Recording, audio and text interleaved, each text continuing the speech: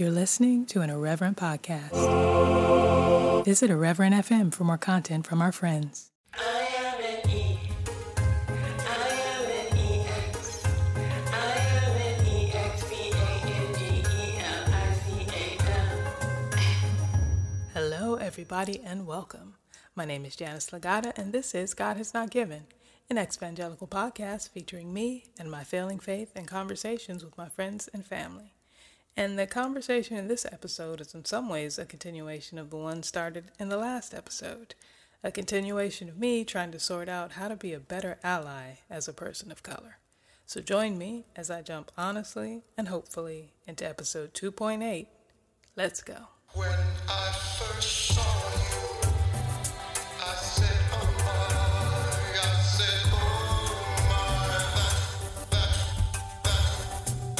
My friend Libby. So Libby I know from church. We met in, I want to say 2017, because that's when I made the transition from Hillsong. Yeah, so we were planting a church together. And Libby has been, I feel like since day one of me knowing her, just an amazing support for me. Like you have always gone hard for my book. Like sometimes I forget I have a book, and then Libby reminds me. You had this poem, and it just like was so like you recited it at a Bible study. Yeah. And it was a Bible study that I actually didn't even want to go to because I was so upset that day, and I felt God calling me to go. And so I went to that Bible study, and I was like, God, well, I'm here. There's something in this Bible study that you want me to like get from it. And you were just making like a shameless plug for your book. And you picked like, I don't know if it was like a random poem or if you like intentionally chose it, but the poem, like it spoke to me. And I was like, oh, that's like the thing that God wanted me to get from that Bible study. It had nothing to do with the Bible study. It was your poem. And then I remember Daniel, we were at the beach, like maybe a couple shortly after that, and he was reading your book. And I took the book from him, and I was just like looking for your poem. And he was like trying to read your book. And I just spent the entire time looking because I was like, no, I have to find this poem. But I did find it, and it was great. And I bought your book. And so we're all good. All good things. Yeah. And I appreciate it. And I know which poem it is, so can't think of the name of it right now. And then I also feel kind of bad for you because I know that poem is towards the end of the book. So you would have definitely It took me a little while. spent some time digging. But that's actually a perfect segue right into little segment one here, because I wrote this book. I was reading it at a Bible study. So at some point, I obviously very much was a Christian. At this point, questionable. So Libby, give me 3 things that to you make someone a Christian. All right. So I think first off would be believing in the gospel. And I know that sounds like super like Christian-y, like lingo. But like to break it down into more like just like commonplace terms, I guess, I feel like it's just like believing that God chose to send his son, like not as like a king or something like that, but like as a vulnerable, like little baby in hateful and oppressive circumstances, and allowed him to experience the things that we experience, which I think is incredible because not a lot of religions that I know or any have a God that like has been human and understands what humans go through. And so just allowing that to come into place and allowing him to grow up for the sole purpose of dying and to save humanity from our sins. And the fact that all of that was done by choice, by love, not out of obligation, because he didn't need to do any of that. So that's number one. Number 2 is I believe to be a Christian, you need to believe that all people deserve love, respect, care, dignity, regardless of whether or not you share the same beliefs. You could disagree with someone, but you can still respect them, and you can still have conversations with them, and you can still care about them. So that's number 2. Number 3 is, I think, being a Christian, you have to believe and understand that this world is trash, and it is full of trashy people that talk trash, act like trash, but believing that we were made for more than trash, And if we honestly, in our hearts, believe that we were made for more than this trashy world, then we are obligated to act a certain way. Ooh, I love that.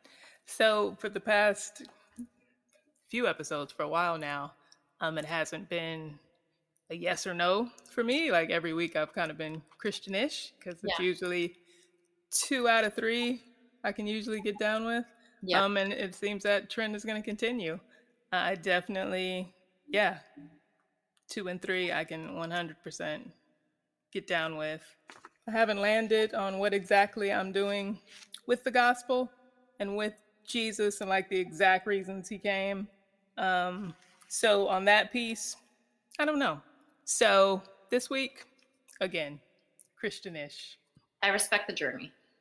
And again, you are setting me up for these perfect segues. So speaking of journeys, Yeah. Libby, how did you get here? What is your Christian journey? To be honest, I feel like whenever people asked about like, oh, what's your testimony? I always felt like kind of like embarrassed. I was like, I don't really have one. Like my story is kind of boring.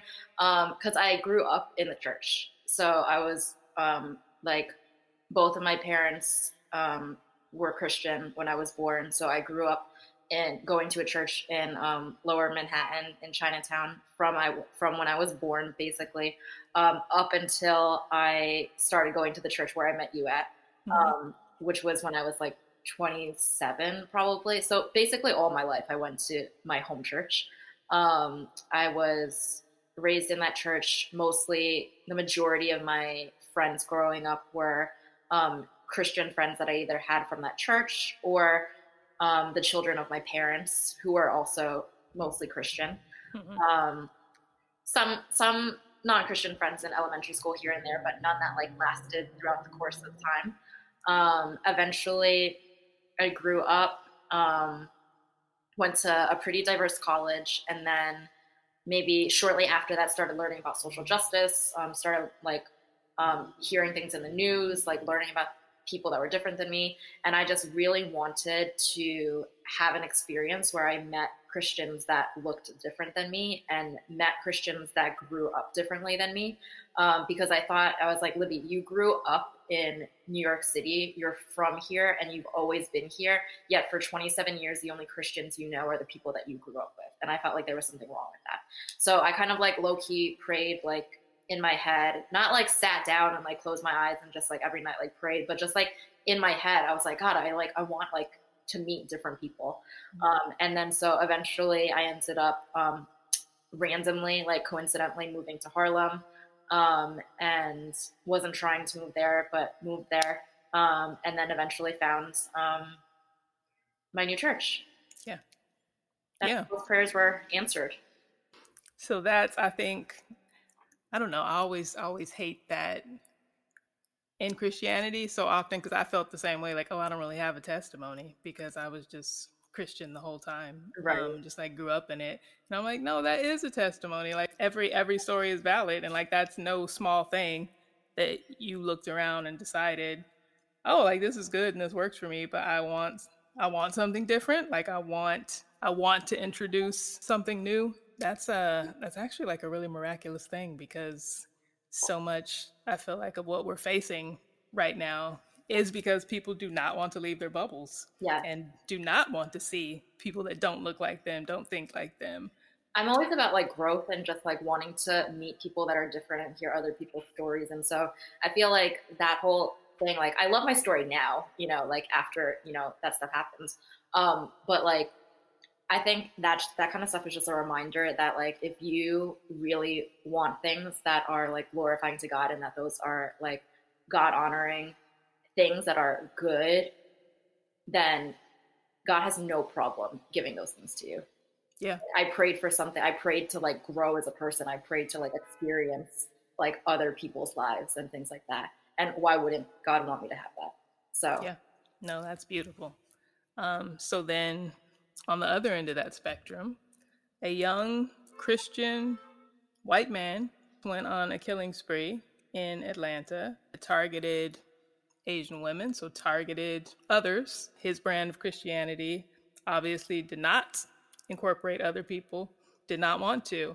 So this is just, a peak of just the anti-Asian rhetoric that has been growing and multiplying over the past year. What are some of your raw thoughts on this at the moment? I've been really overwhelmed the past couple days, and there are just so many feelings that I'm like processing. And then in processing those feelings, it's like life doesn't stop. Like life goes on. You still have to go to work. You still have to like do whatever obligations. I guess thankfully for COVID, I guess like I don't have too many obligations other than work right now. But it's been overwhelming. I think I feel a lot of anger. I think in other experiences in my life, I think sometimes anger is like one of my default reactions for different reasons. But I think in this situation, anger at the act of being able to casually buy a gun just a couple hours before you commit a mass murder. So like, very thoughtless, not even like planned out. I mean, I don't even know which is better if he plans it out or not. But just the act of being able to do that, the way that like police and white supremacy, that's a word that I'm going to probably repeat a lot because that's covered in all of what we're talking about. But the way that the police and white supremacy protect and provide excuses for white men while innocent people of color are wrongfully detained and murdered. Because I don't know if you know, but one of the women that died, or that was murdered, excuse me, she was married to a Latino man, and he was wrongfully detained and handcuffed for 2 hours while his wife lay dying. And how do you, I read that they were in the spa, like celebrating her decision to quit her job, I think. And so just like the fact that you're going there for a celebratory thing with your husband, and then because he's another man of color that people will sometimes view as criminal, he'll get detained and he won't even be there for his wife's like last moments. I think that's heartbreaking to me. And so that makes me angry. That's a result of the way that the police system works in our country. I feel disgusted for the lengths people go to hurt others. And again, for the way that society justifies those actions and crimes. Like, I don't need to repeat like the whole had a bad day thing. I think we're all upset about that. And if you're not upset about that, then like, don't talk to me. But like, just the way that like, society also justifies those crimes and people that die by like, I feel like when Black people are murdered, people will justify it. They'll be saying like, oh, but he had a criminal record. Right. So what if he had a criminal record? That doesn't mean that like the cops knew that at the time or that he deserved to die for like the way that he did. The same way that, some people are talking about now, like, oh, like questioning whether the massage parlor was like legitimate or like was like, used for like sex. That doesn't like, why does that matter? What really matters is that like, how does society let like a white man like bring a gun like and murder people for no reason? It doesn't matter what the people were doing for a living. It doesn't matter, what their histories were. They didn't deserve to die. And so, innocent people get murdered. White people get arrested without incident. And, that's just like, that boggles my mind. I feel sad for the victims of the families, obviously. Reading the stories, I haven't read all of them, but the stories that I have read are obviously very heartbreaking. I think I read one, a son was talking about how he was raised by a single mother. And so because his mother had passed, he was responsible for taking care of himself and his younger brother. And how he only had like a month to like get out of their house, out of their home to like find another place of living, and how he had no time to grieve. He just had to move on because he had to be the caretaker now. I think that is extremely heartbreaking.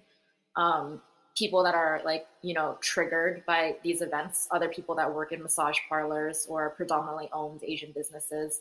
I can't imagine how scary it is to be in those positions right now.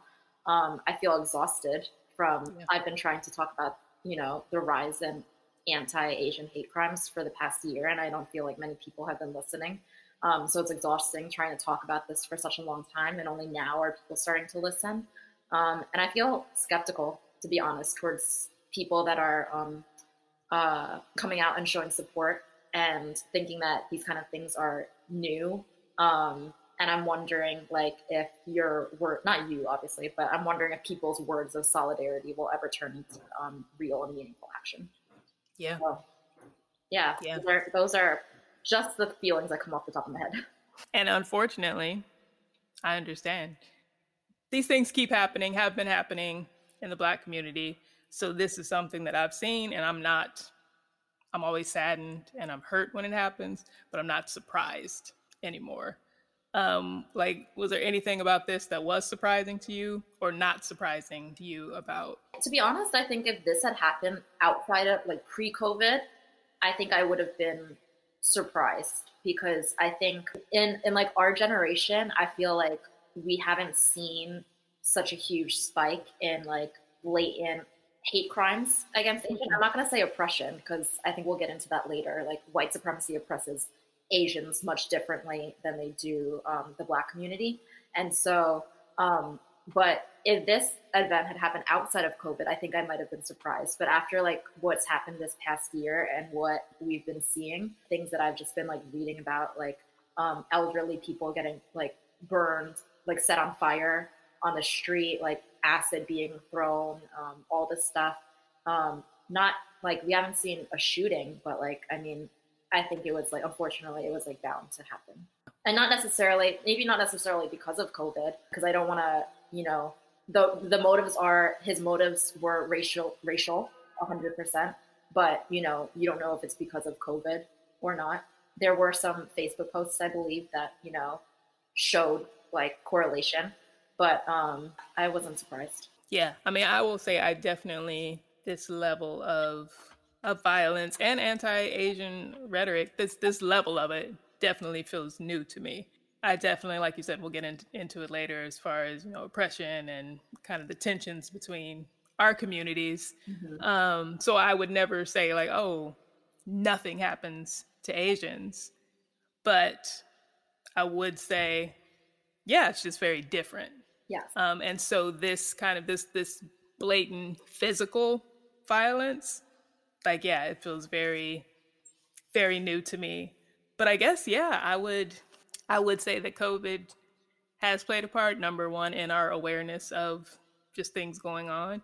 And I would put a lot of the blame for this level of vitriol and just this rhetoric on people's, you know, perceptions of COVID and where it came from. And, you know, certain people using that as like a flag, Right. you know, oh, we're going to blame China for this. Right. And, you know. Yeah, and I agree. I think it had, I think words, I was watching an interview and the woman was saying, like, if you continue to speak these kind of words where you're blaming a particular ethnic group for a global pandemic, like, of course, like, those words are going to get turned into action eventually. You might not be explicitly asking for it or, you know, commanding people, but you are giving people permission to act in a hateful manner, and you're giving people permission to act in a way that that kind of like shows how they were feeling the whole time. So I think although certain people are to blame for the rise, I think it's really I think it's important to note that the feelings were there the whole time. It's just that a space was created for those feelings to flourish and thrive. And it's dangerous to not acknowledge the fact that oppression towards Asians, like, even if we're seeing it for the first time in our lifetime, that it has existed for many, many years prior to what we're seeing now. Yeah, it's definitely nothing new, truly. Yeah. Unfortunately, there's nothing new in the United States. Yes. History. And it sucks because, like, when have you or I ever actually learned about, you know, proper Black history or proper Asian American history? Because in any story, you always tell the story to make you look good, and you think that's the case for people as individuals, but you see, like, looking back, that's also the case for history. Like, history is the way that American history is taught is to make America look good, where in reality, it's actually like I said, very trash. Trash is the word. So, So yeah, but I mean, but speaking of American history and speaking of, certain individuals, for me, 2016 has become one of those years that I think forever will feel like it was just last week. Like it's so visceral to me, and I can just remember the things that happened, and so it always feels like it was just then. So like it's crazy to think about it now and be like, oh, 2016, oh my god, that was 5 years ago. Like we've gone through a whole other election cycle, whole other things are happening, but like for me it's almost like BC and AD, like it's like this thing that kind of splits time. But like when I look back, that was when I was first, not even first, aware of kind of white supremacy in the church, but that was when it was like blatant on display for everyone to see, and I was like, oh, okay, I know for sure now where white evangelicals are. I know for sure where black people are. And obviously this is all, hashtag not all men, not all black people, not all, Right. whatever. No race but monolith. right. No monoliths here, but in general, if I were having a conversation with a white evangelical, I knew what not to say and what topics to avoid. I knew what I could say to black people, and we could kind of have that look across the room. But when I look back, I can't place Asians. I'm like, I don't know where they were, what they were thinking. I probably have my own suspicions, just because of tensions and, our communities being pit against each other. And I feel like we've all been, white supremacy is this monster, and we've all been trying to fight it in our own ways. And then sometimes that has meant sacrificing each other to it. Right. So I don't know. So what has this stretch of time look like for you? Like, where were you? Where was your community? What were your feelings in like 2016 through the election, through COVID, through now? Like, what has that been like? I think honestly in 2016, it's funny. I actually remember, like, I mean, obviously similar to like big events in history, you always have your like, where were you when kind of moments. Yeah. And I found out that Trump was president. I was in Zambia, and I just remember like refreshing. I think it was like maybe like in the middle of the night or something. I just kept refreshing my phone to see if anything had changed. And it was like shortly after I woke up that I found out, and I was super depressed. And then I think I was coming back to the States like a couple weeks after that. And everybody, upon seeing my American passport, was like making comments like, oh, how do you feel about your new president? I was like, don't talk to me. And I obviously, like a lot of other people, I was not a fan of Trump at the time. It wasn't because I thought he was racist. I think the majority of like what people were saying back then was just like how blatantly disrespectful he was towards women. And so I think that was like my huge like grievance or whatever. I don't think it had anything to do, I don't think it had much to do with race. And honestly, like I said, this whole like resentment, like blatant, explicit, like hate crimes towards Asians, like, is kind of new for our generation, new like for just like since COVID, right? So for the most part, like over the past couple of years, I probably couldn't place Asians either. But like we talked about, I only grew up learning American history, and maybe not even learning American history, because that was a class that I fell asleep in every single day in high school. And so it was only last year, and I have a lot to, I owe a lot to the Black community, because it actually wasn't until I started going to our church, which was predominantly Black, that I saw Black people being proud to be Black, and that made me more proud to be Asian. Because I think up until that point, what I've had to unpack over the past couple of years is how white supremacy has played into my upbringing as an Asian American, and having to deconstruct, right? That's the word that you used, right? Having to like deconstruct like those views and like the things that you grew up believing that were true, like maybe are not actually true just because you've been being told them your whole life. And so it wasn't until like last year where, the Black community was advocating, like, listen to us. Like, we've been talking about this. Like, why aren't you listening? Like, why don't you want to learn?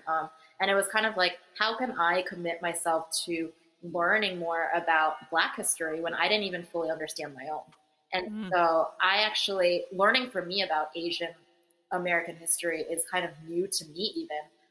in the past year, as surprising or not surprising as that is. And so just looking at all the things that have happened through history, and can I have a minute to just educate?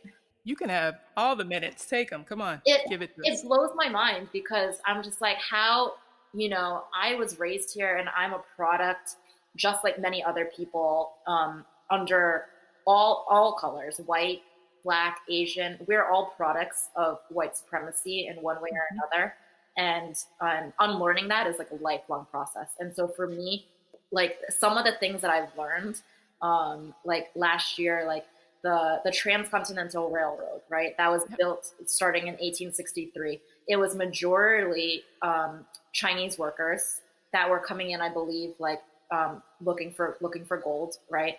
They were paid 1/3 of what white workers were paid.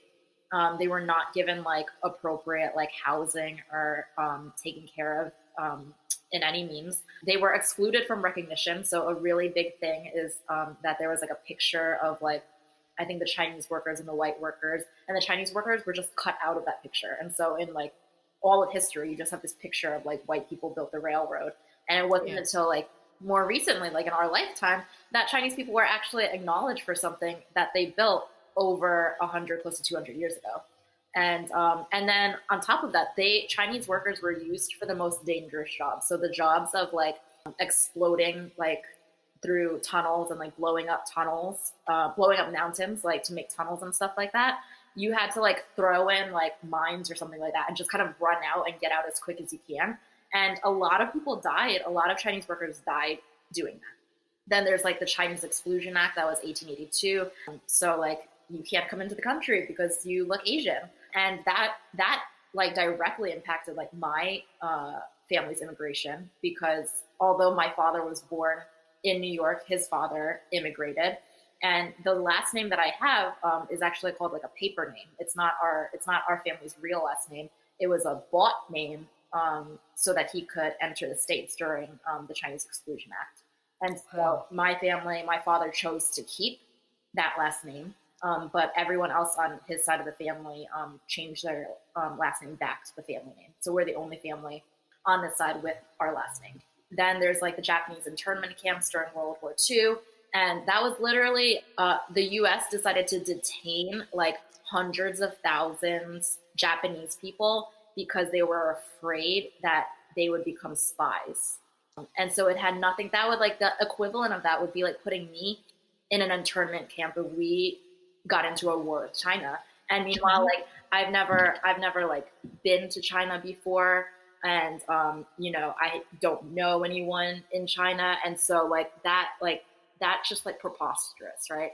And then there was a period of time, and I don't want to speak, like, I don't have a date for this. I told you I didn't want to like say anything false, but there was a period of time where Chinese men were allowed to come into the States, but Chinese women were not, because, and this specifically ties into the shooting, because Chinese women or Asian women were conflated with like promiscuity and prostitution. And so they weren't allowed into the States just because of that, like correlation or association rather.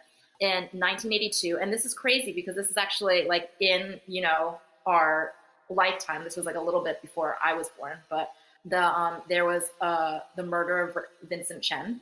He was a Chinese American man, and he was murdered the night of his bachelor party by two white men who were upset. They worked in the automobile industry, and they were upset with Japan.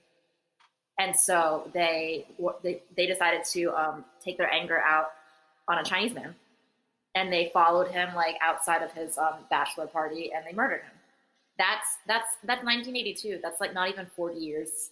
That's barely 40 years ago. And then the most recent thing that I just came across like recently is a congressman from New Jersey, Andy Kim. Mm-hmm. He shared this, I think, like this past week maybe, but he shared that he used to work for the State Department, and he was working like in Afghanistan, and he randomly one day got an email or a letter that banned him from working on any issue related to Korea. And he was confused because he was like, I never even applied to work on Korea issues. And so what is the what is the problem if I have top secret clearance on everything, yet my government is telling me that you don't trust me. Right. And people were telling him, don't make a big fuss. It's not what he wanted to work on those issues anyways. But he was like, it's not a matter of that. It's a matter of respect. And so that was like his internal battle. And that was like, much more recently. So Yeah. thank you for those 2-ish minutes. But I just feel like the people need to know, because a lot of people, whether I like it or not, are going to say that they are standing with Asians in solidarity, but are not going to bother to do the Google. And so if that 2 minutes allows people to see a little bit more clearly the Asian American experience, then hopefully. I mean, it's like you said, American history was written for white people, for them. And I mean, and it's not just American history. What do they say? Like history is written by the victors. So of course, you're going to tell the story in a way that makes you look best. Right. And so much of what we learn about American history is just highly, highly redacted and just highly edited. And so for me, it was kind of the same. The more I lean into my own history and lean into my own, having to realize for myself, okay, we've all just been raised in a white supremacist culture.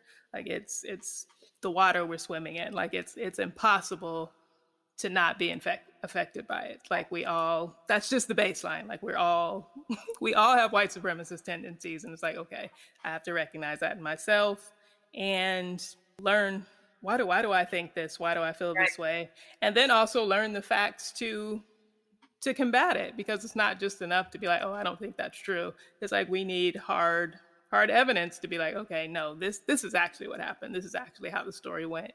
And so as I've been learning about, Black history and Asian history are so tied together and are so similar and follow a lot of the same plot lines.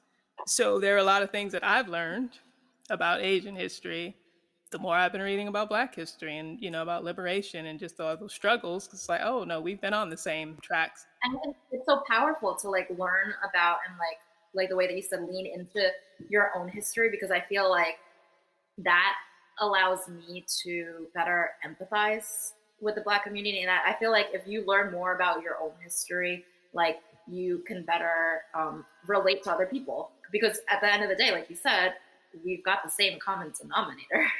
Yeah. So then it's crazy that one of their most successful tactics has been to pit our two communities, against each other. Like there is a very specific tension between, the Black and Asian communities. Are you aware of that? When did you kind of first become aware of it? What were your initial thoughts, and kind of where are you on that journey now? Yeah, I mean, I think embarrassingly enough, my awareness of those tensions were raised last summer when I started doing more of my own research. But I guess better late than never, right? And I think I was I've been kind of aware, but I didn't actually learn things until I started doing my research, right? Which is why we all need to do our research.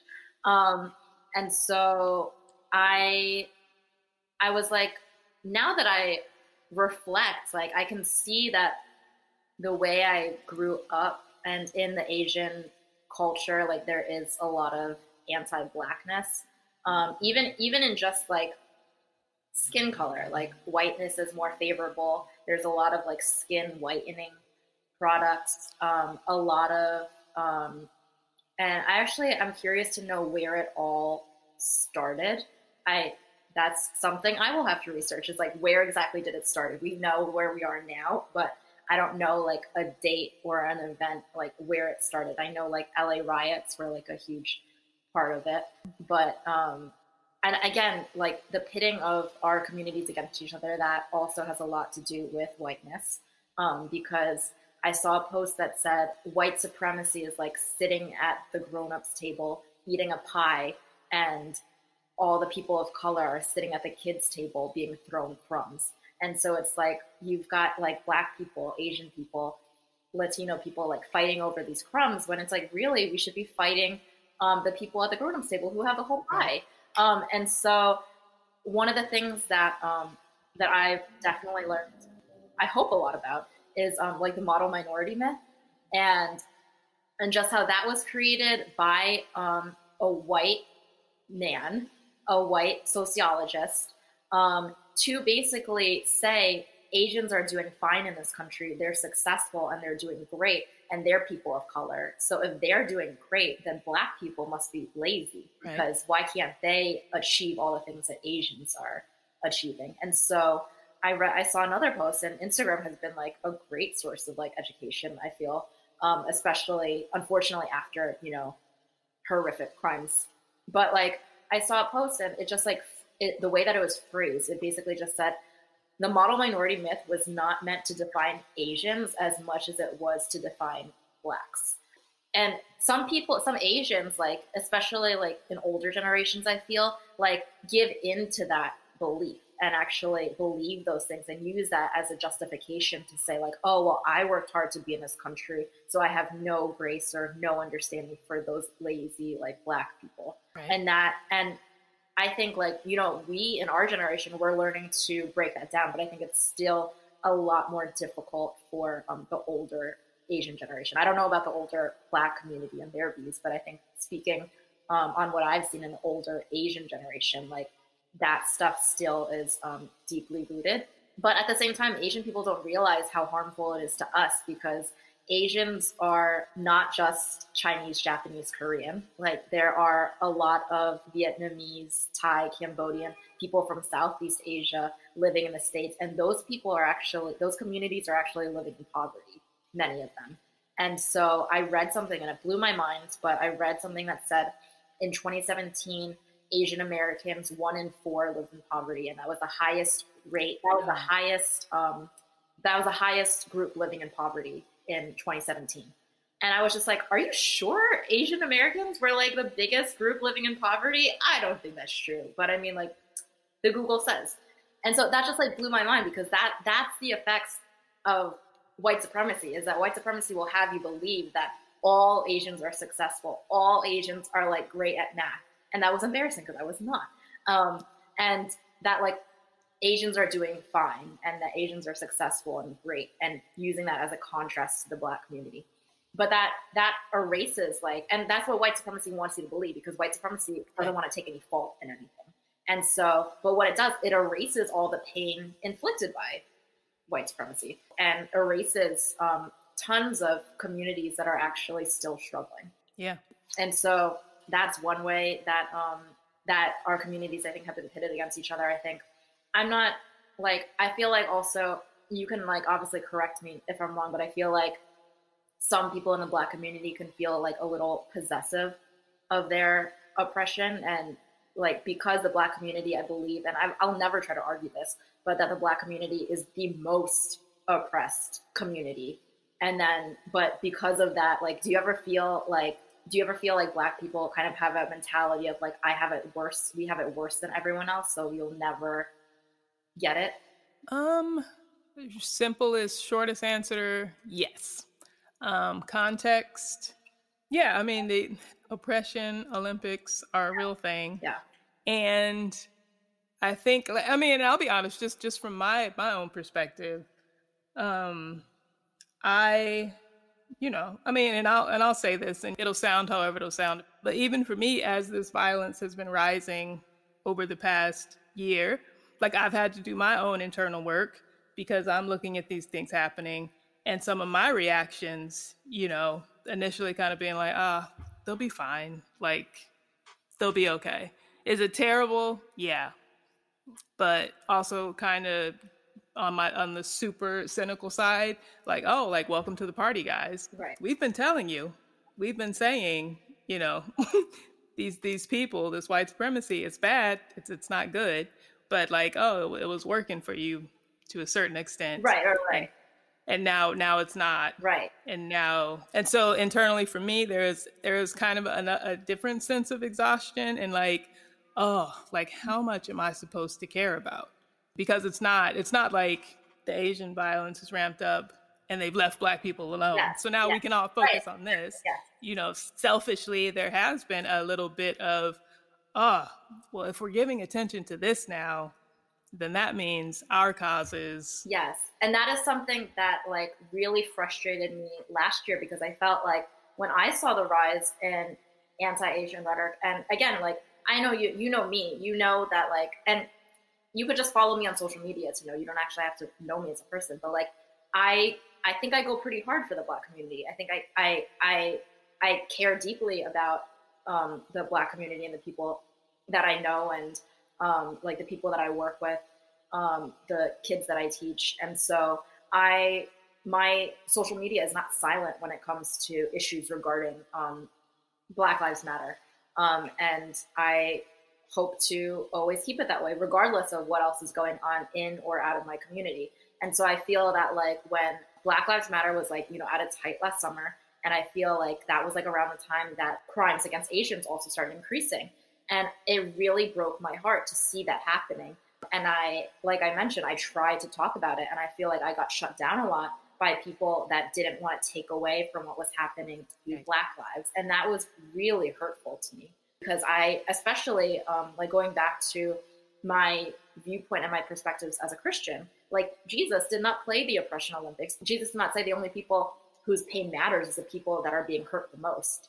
Like Jesus like was a validator of all pain. The Bible says like cast your cares upon the Lord because he cares for you, right? It doesn't say cast your cares upon the Lord because he cares for you if you're hurting more than the other people are hurting. It was just like he cares. And so that just like really, I think that's like another way that like white supremacy, like I felt the tension between the Black and the Asian community was when I was trying to like stand up and raise my voice over the past year. And the only people I saw talking about it were other people in the Asian community. And I appreciate you, like your honesty and your transparency and just saying like what you think, because other ways like that I've seen white supremacy like pitting us against each other is like my views growing up as a kid. Like I think being open and honest is like one of the best ways to grow. And that's your testimony, right? Is that when you say like, this is where I was and this is where I am now. And so when my out of town friends would come to visit me when I was younger, like, and I grew up in like a suburban Queens neighborhood, and they wanted me to take them around places, like I would tell them, and this would be like maybe like half a joke, but you know that when you're joking, like there's always truth in it. And so I would tell them like, oh, I'm not going to take you to the Bronx because that's where the Black and brown people live. And I would say that jokingly. But like, that's because I never went to the Bronx. Like, unless I was on a field trip to the zoo, like I never went to the Bronx. And so my lack of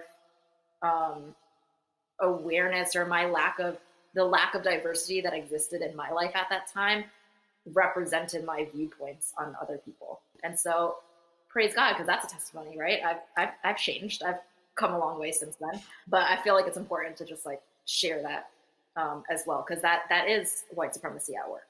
And I think the last thing I'll say is for Asians, a lot, or I'll speak for myself because we don't want to, no monoliths, right? No monoliths. But for me as an Asian, I always have felt in the middle.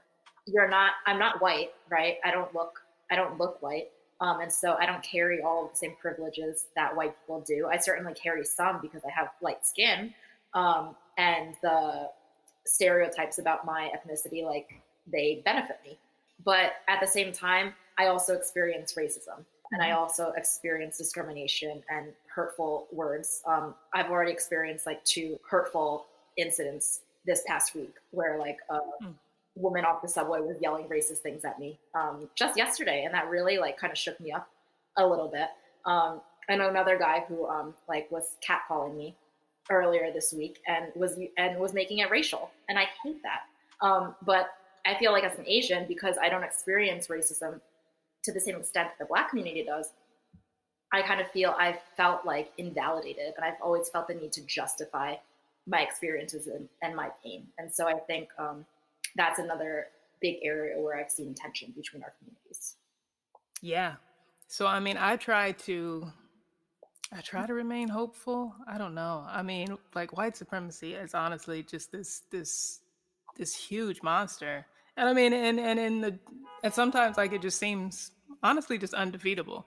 I'm like, I don't know. I'm like, I don't know how we do this, how we get how we get out of this, because like you said, like it is a lifetime work undoing it. Because I don't just have to check myself about what I think. I have to check myself about what I think about everyone, myself included. And like it's so much, it's work.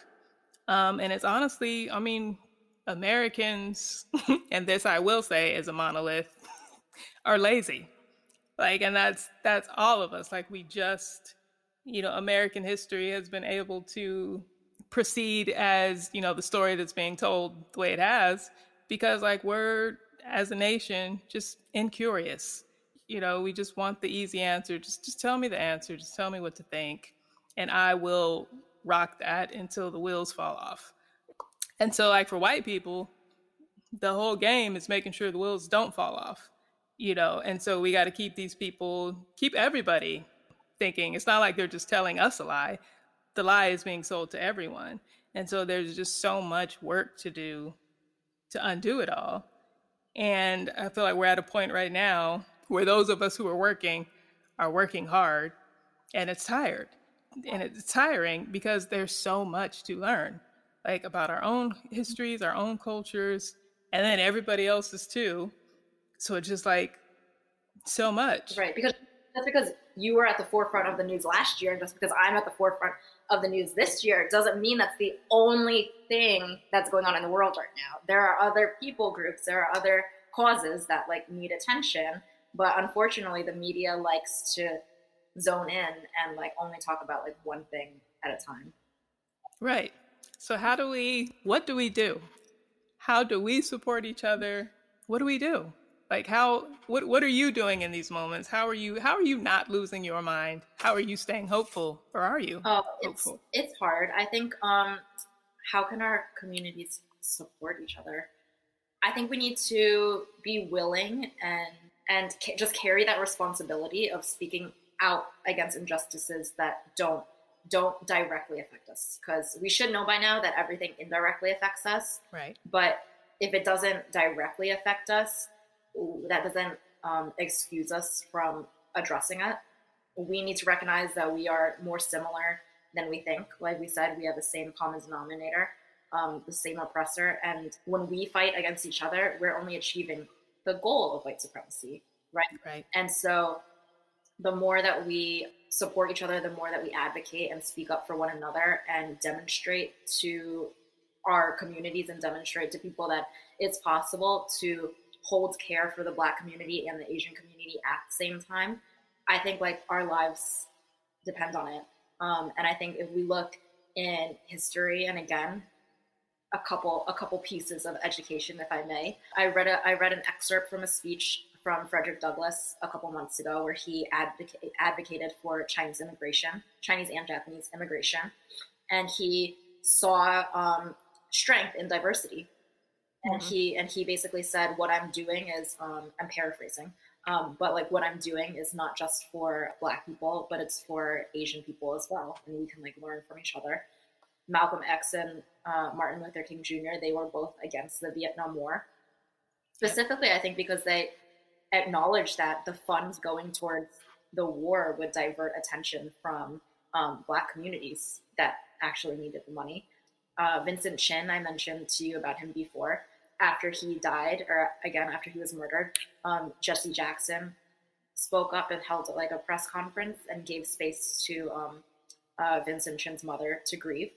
And I thought that was really powerful, because any of these Black leaders could have easily said like, oh, my community has it worse. We're going to focus on the Black community. And if we get justice for us, then eventually you'll get it too. Because that's one thing that I heard a lot from not just Black people, but just other people of color that basically said like, we need to focus on Black lives right now.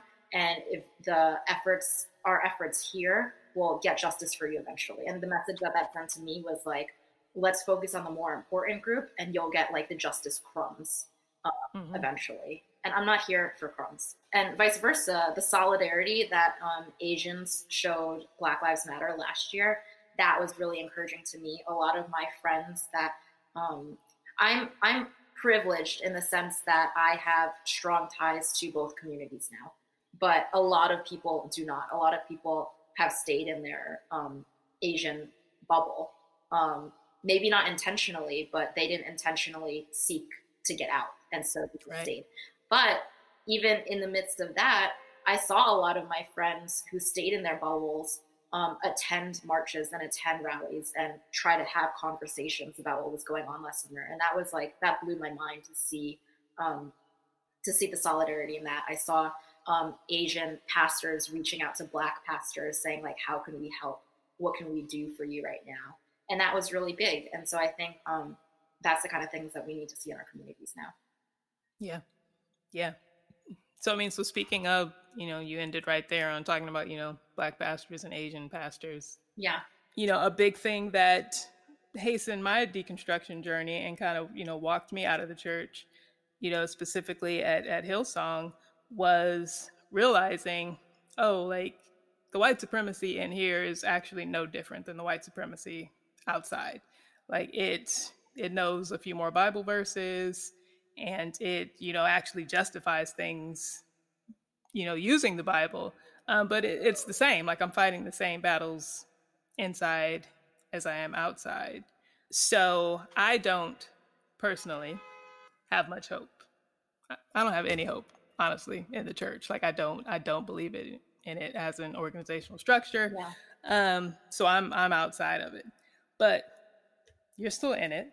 So I think I assume you have belief in it and have hope that it can change the world and can, do good things. So, to me, it's a mess of, like I said, purity culture, patriarchy, misogyny, white supremacy, all these things that are just this tangle of trash. Yes. And so if you were going to start to untangle this, what is the thread you would pull on this? Can I pull at two threads? Yeah. All right. I want to start off by saying I have experienced church hurt before. I've experienced deep, like traumatic church hurt before. And at the beginning, when we talked about like what makes you a Christian, right? And I said like, it's an acknowledgement, it's a belief that like the world is trash and the people are trash. And I didn't say non-Christians like are trash. I just said like the world and the people and like everybody are trash. So just because you're a Christian does not exempt you from being trash. But I think it should change like the way that you respond to your exposure of trash and people's like calling you out on it. And if you believe that we were made for better, then that should shape how you act moving forward. And so one thread that I would tug on is like the church's avoidance in addressing hard topics. These topics are difficult for anybody to address, but the church is held to such a high standard because they're supposed to lead their congregants in how to respond in a godly manner, the way that Jesus would respond. But the issue is that like so many churches and a lot of pastors, and I'm not speaking to any one particular church. I'm speaking to like the church as a whole. I'm speaking to white churches, Asian churches, Black churches. And may I say that that's one of the problems is that we have white churches and Asian churches and Black churches and not diverse churches, not just churches. But I would say like the failure to address hard topics, like church leaders and pastors need to go through these journeys of white supremacy and debunking and deconstructing all of these things because they're responsible for leading other people through it. And that is hard work. Like we said, this is a lifelong work, right? But pastors actually need to go through these things to themselves and deal with these hard topics because they do have to lead others through it. Yeah. And there are small steps, but none of them are easy because it's not an easy thing. Nope. And so it is just really just being open and committed to doing the work and to just like lean into being wrong. Yeah. And admitting you've been wrong. And be okay with that. Because like you said, all your faves are problematic. We are all problematic. Yeah. Like, and that's, And again, that's not that even is- just, that's not Christians. That's just everybody. it's everybody. People are always going to be part of the problem. And if you like, I think like you just need to think like, oh, if I wouldn't, it's the golden rule. If like I shouldn't do this in like my personal relationship, then like the church shouldn't be doing it like either. If the church, if people are called to like repent, ask for forgiveness, like the church should be open and willing to do the same things. I agree. For your benefit, because I don't, I'm out. I'm not, I don't care. But yeah, so maybe to do with all this, maybe outside of it, as we're closing up shop here, Libby, what is something you believe or believe in? I believe in / like want to believe in / like sometimes hang by a thread, but still like kind of there. Believe in hope for deeper unity among people groups and for us to see more Christians that represent Christ. Because I posted, and we had spoken about this, but I posted like something on Instagram where I said like it's a damn good thing I believe in Christ and not in Christians, because if I believed in Christians, like I may not be one. My hope isn't something bigger than people, because like we said, trash. And so if you believe in people, they're gonna fail you, and you're gonna fail them. But my hope is in something bigger, and I hope that like conversations like the ones that we're having now, and conversations that people have in and out of the church in the future, my hope is that those conversations will not just be conversations, but that it will create actions that bring about real and sustainable change. And if we don't have that hope, then like, what are we even doing right now? So. Believe in hope. I believe in hope too. So, Libby, thank you so much for being here today. Thank you for this conversation. Yeah. This was so good. So where people want to find you, friend you, fan you, where can they find you? Instagram. You can add me on Instagram. I can be found at Elizabeth__joy. So that's Elizabeth with a S, not a Z. I hate it when you spell my name wrong. And then it's 2 underscores and joy. That's my middle name. It's appropriate. So everybody go be Libby's friend and learn something. That's what we're here for. And teach me something. Circle of life, circle of knowledge, circle of hope, all good things. Yeah. And here's to a better world. Fingers crossed. So that's that, and that's a wrap on episode 2.8. It's no secret that I have no hope in organized religion, but I do have so much hope for humanity and in humanity. We've got a long road ahead of us, so much to unlearn and undo, and mistakes will be made, but that's okay. Better to stumble on your way than to stand in the way of progress. What? I don't know. It's been a crazy week, and I am tired, y'all. I'll tell you all about it sometime, but for now, many thanks to Libby for talking with me, and thank you for listening in on this episode. I hope you enjoyed it, and if you did, I hope you'll take a moment to jump on Apple Podcasts and leave a review. And be sure to follow this podcast at God Has Not Given on Instagram, and check out the blog at godhasnotgiven.com. Hit the show notes for all the links, tell your friends, be well, and I will talk to you soon. I am an